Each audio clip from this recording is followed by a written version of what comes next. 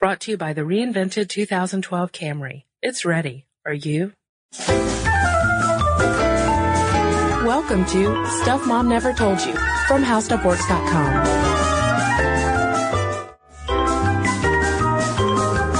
Hello and welcome to the podcast. This is Molly. And I'm Kristen. Kristen, today we're going to finally tackle one of our most requested topics. The decision not to have children. Yes. AKA child-free by choice. Right, and this should be distinguished from being childless, because if you are child-free, as people of this movement often explain, it's a choice, it's an active, empowering lifestyle choice that they make to not procreate. Whereas someone who's childless, they say, may want to have children and for reasons of infertility, not be able to. Mm-hmm.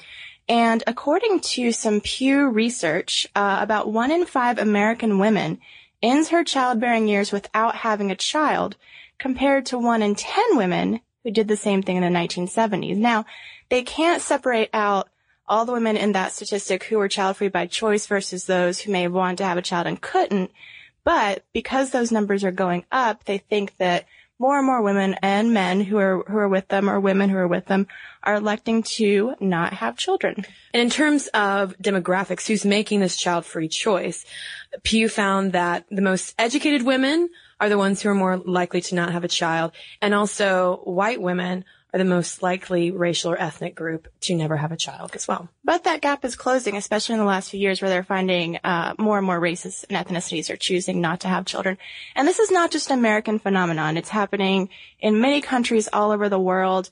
And again, to pull from Pew, more and more couples are saying they don't need to have children to make a successful marriage. You know, if you think about this checklist of things you do in your lifetime, let's say it's go to college, get married, have children, more and more people are doing the first two and just saying, hey, we're not going to check that last box. There are a lot of advances in birth control options, and we don't want to bring children into the world. Now, let's go into some of the reasons that people might elect to do this. By far, the biggest reason that's given across a whole host of studies and surveys is that people, like their lifestyles without children. They like their job and want to have more energies to donate to that. They like traveling. They like time alone with their partner.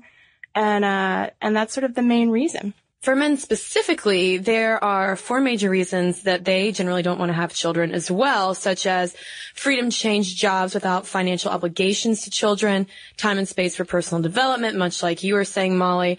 They never have felt a need to have children, which is kind of different from women. You don't hear that as much from women simply because there is more of a societal expectation for us to want to have that maternal instinct and want to have children. And then finally, they're just happy and don't really want the responsibility of raising a child.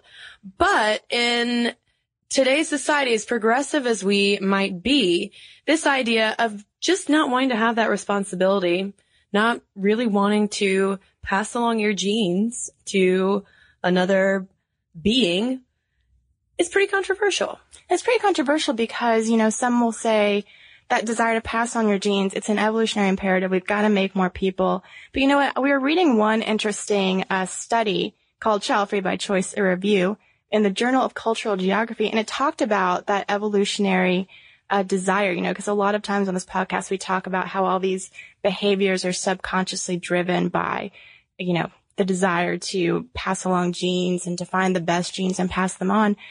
And according to these researchers, one part of this drive is the fact that you want to leave something of yourself behind, something that will last, that's this monument to, I guess not a monument to you, but you're leaving your mark. And a lot of people have done that through having children who pass on the family name, who go on to do, wonderful things, but they're saying that drive can also be marked by the desire to, say, write a book, and that's what you leave behind, or record a podcast. And that's what you leave behind. And they're saying that in some ways, if you focus all your desire on writing that book or making these podcasts, it's sort of a purer form of the evolutionary drive than having a child, because the child can go off and make its own decisions and dilute your legacy.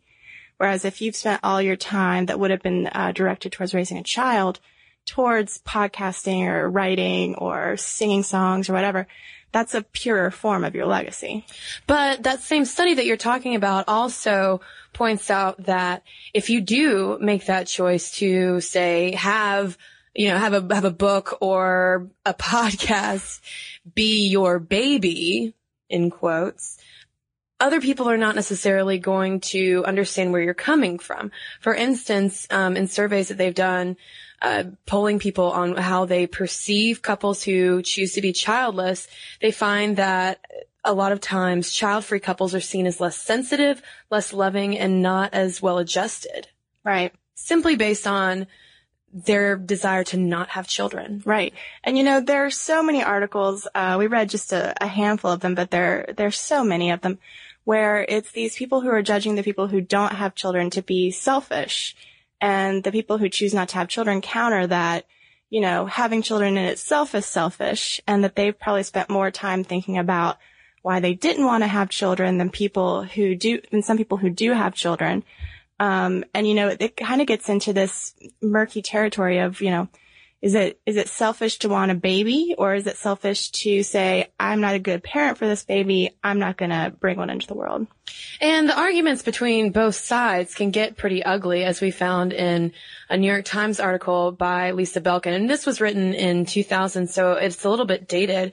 But just to give you a little idea of how serious some child-free groups are, they sometimes refer to, and these are very certain groups. I'm not saying that everyone who wants to be child-free feels this way, but they refer to couples in which one parent stays home as sitcoms, as in single income, 2 children, oppressive mortgage, and those who don't have children are thinkers, as in 2 healthy incomes, no kids, and early retirement.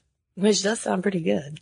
But I mean, it's sometimes you get into these groups that have acronyms like that. They call kids like spoiled lizards.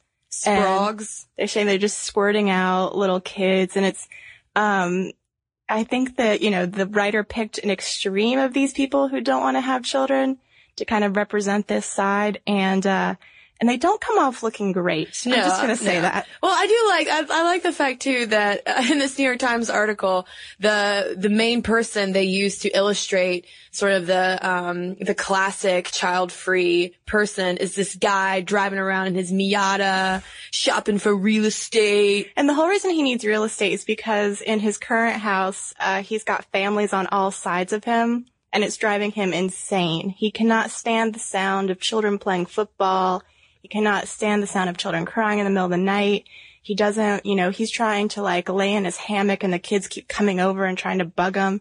It's like Mr. Wilson from Dennis the Menace. And he just has decided that if I've made this choice to be child free, then I don't want to have to see anyone else's children. And, there are people who feel that way. Not everyone who's decided not to have children feels that way. I think people who have children don't want to deal with other people's kids sometimes, but, adults can be annoying too. Sure. And we're making this guy sound really petty, and true. In this New York Times article, a lot of the things he points out do seem kind of petty, but But at the same time, you can call the police on a guy playing drums in the middle of the night, but you can't call the police on a child crying. He's just saying that that's an inconsistency in terms of disturbance. Right. And there are a lot of very important issues that come up, especially in the workplace, because there are a lot of added benefits for, say, dependent care. Perhaps you have on-site daycare that allows you to save a lot of money. You might have some kind of bonus for adoption. Sometimes you get tuition assistance. All of these different things that are built into employment packages that people who are child-free say are unfair. Right. Insurance for a family of 4 can be cheaper per person than insurance for a single person. When you're filing your taxes, there are all these deductions for dependents. And so some of these people who are child-free are saying that, yes, it's disturbing to go out to dinner and have to listen to a baby cry, but it's actually the way that our society has instituted a family life as the ideal that can be unfair to the people who have decided not to be child-free, that what a workplace should do is offer a menu of options. And you have, let's say, X number of dollars to spend on this menu. If you decide to spend all your dollars on childcare options, that's good. Whereas a single person might be able to elect to have greater vacation because, they can go to Paris on a whim because they have no children holding them back. And that's another big thing, time off. Yes. A lot of child-free people say they're picking up the slack for people who have to leave at 6 to get a kid from daycare. Holidays, weekends. That some bosses will just assume that the people who don't have families, aka don't have children, have more time to devote to their work, whereas these people may have just as fulfilling lives. It's just they lack that picture on their desk that has 2 kids. Now, I'm sure, though, if you ask almost any working parent, they would laugh at the idea that they somehow have it easier in the workplace just because of these benefits. And they'd probably laugh at the idea, too, that kids provide some kind of tax shelter for them, even though they do, they get a little bump, but not so much. It's not enormous. So there seems to be a spectrum that, at least from what we've read in a lot of these articles, between the extreme guy driving around his Miata who just clearly really hates children. And then on the other side, you have, the extreme parents who, maybe do think that something's wrong with you if you don't want to have a kid. But I have a feeling, Molly, that a lot of us are a little more toward the middle. Well, I think that even if you are in the middle and you have kids, it might be hard to imagine that someone who's decided not to have kids isn't going to regret it at some point. I think that there's part of this stigma is the idea that you're going to get to 60 and just have all this regret that you did not go through this rite of passage that everyone else did. And the writer, Lisa Belkin, writes about in this New York Times article about how she didn't think she was going to have kids. Even when she was pregnant, didn't love the idea of having kids. And as soon as she had the baby in her arms, was like, oh, I get this. I love it. I wouldn't trade it. And they're saying that, it's almost like you've got to have the kid to understand why it's going to be so great, which, I can't think of anything else we push on people like, oh, try this broccoli. You're going to love it. Yeah. It's going to be really good.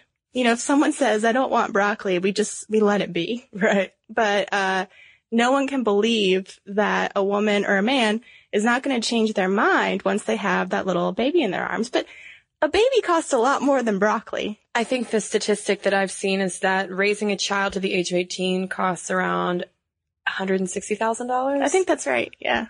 So, that's not too bad. It's, it's pushing a pretty expensive, try it, you'll like it onto someone. Yeah. But it is fascinating to me, Molly, though, that the idea of being consciously childless is child-free, thank you, is such a radical notion. Well, and let's say that, researchers are not ignorant to the idea like, oh, you're going to be sad when you're 60. They've looked at these people and said, do these people have higher levels of regret? Are they more depressed than the people who had children? And by and large, these studies say no. Like just for example, one 2007 study that looked at 6,000 women, and they looked at women who'd had children very early in their lives, women who'd had children later on, like in their late 30s, and then women who hadn't had children at all. And it was those last 2 groups that were the happiest. The women who had had children very young, between the ages of 19 and 24, they were the unhappiest. So they're saying that this choice to either delay childbearing or to not go through childbearing at all yields the same amount of happiness. These people are not maladjusted in any way, but they do need, according to the researchers, strong relationships in their life. They do need friends. They do need a spouse, a partner, someone that they can share their life with in some way. But let's say that you have a married couple, they have each other. They think each other's pretty great. One question that researchers have looked a lot at is whether or not the addition of a child will improve that union. Because a lot of people will say, oh, you know what? You need to have a kid because it really just rounds out the marriage. It's the last step. You get the ring, you get the house, you get the dog. Now you need a child. And then you'll be complete. And there have been mixed results because at first the knee-jerk response is that, yes, children do improve marriages because divorce rates go down as the number of children go up in a family. But are those parents just staying together even if they don't love each other? Right. Because they have children. Sticking together for the kids. Right. I don't know, Molly. Well, that's what they're saying is that it's possible that that's the reason why that number goes up. And when they look at the individual happiness of people, which is more subjective, it's harder to say by and large, oh, these marriages are happier. But according to self-reported levels of happiness, the childless couples are just as happy. Yeah, once they control for demographics and for socioeconomic status and all of that, it all comes out in the wash. Basically, a happy couple is a happy couple, whether there's a child in the picture or not.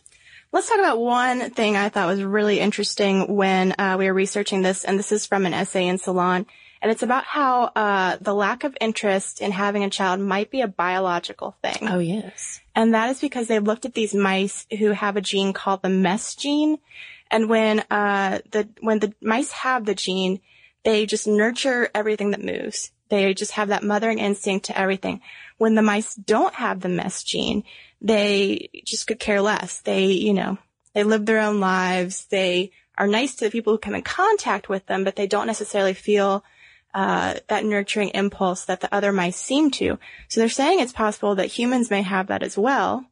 And that, when someone says, hey, I don't want to have children, it's not a matter of a well-meaning friend or a relative saying, oh, you're going to change your mind when you see them. Mm-hmm. Just go ahead and have the baby. It's fine. Mm-hmm.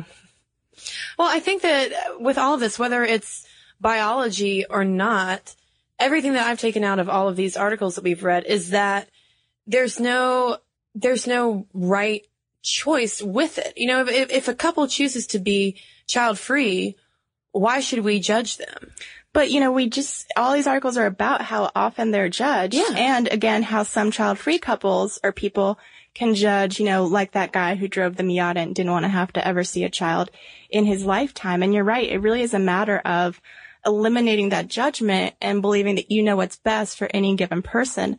And, that's where sometimes these people who elect to be child-free run up against trouble when they're trying to maintain their child-free lifestyle. And what I'm talking about is people who have decided to undergo like a tubal ligation or a vasectomy to prevent ever having children.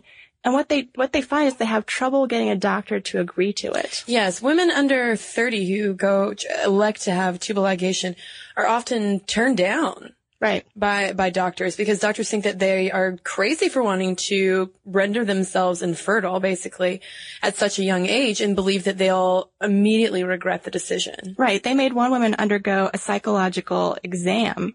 And, she makes the really good point that you don't have to undergo a psychological exam before you bring children into the world.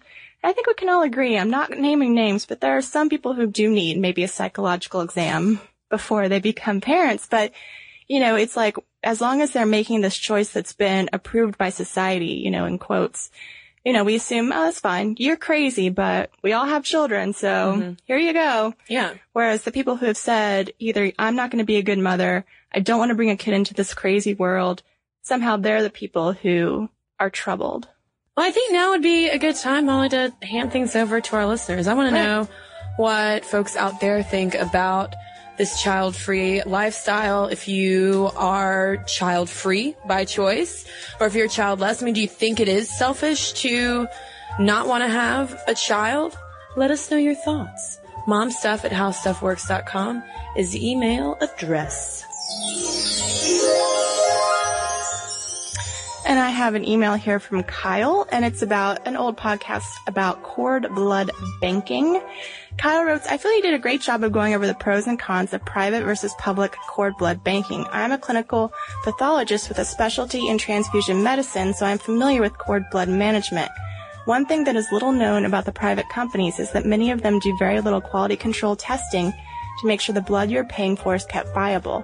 When cord blood is donated to a public bank, it is tested for the viability of the cord blood stem cells and also checked to make sure an adequate number of these cells are present in the sample to be useful.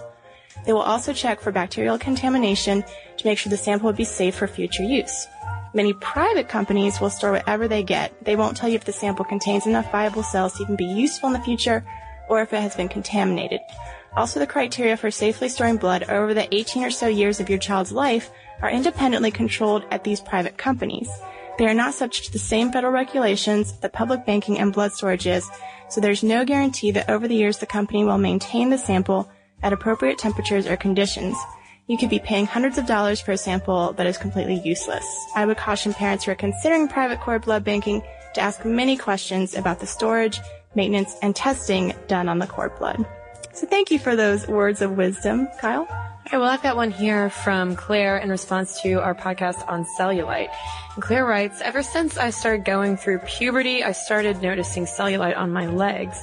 At one point, I was very ill with anorexia nervosa, and my way of ridding the cellulite was to slap my legs each night for a certain amount of time. And I'm not sure if this ever worked. Now I'm fully recovered, and I still battle cellulite and look at some women who have none, longing to have beautiful dimple-free legs. I do think diet can help and also exercise. However, I'm not sure if this reduces the appearance more than actually making you feel more confident and not noticing the cellulite as much.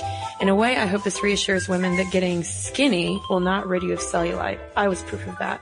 But a good head and a healthy attitude will. So thank you, Claire. And again, if you have any thoughts you'd like to send our way, our email is momstuff@howstuffworks.com. You can find us over on Facebook. Give us a like, leave us a comment. Follow us on Twitter @momstuffpodcast. And then finally, you can head over to our blog. It's Stuff Mom Never Told You, and it's at howstuffworks.com.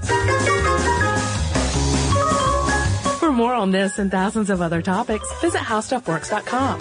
To learn more about the podcast, click on the podcast icon in the upper right corner of our homepage. The How Stuff Works iPhone app has arrived. Download it today on iTunes. Brought to you by the reinvented 2012 Camry. It's ready. Are you?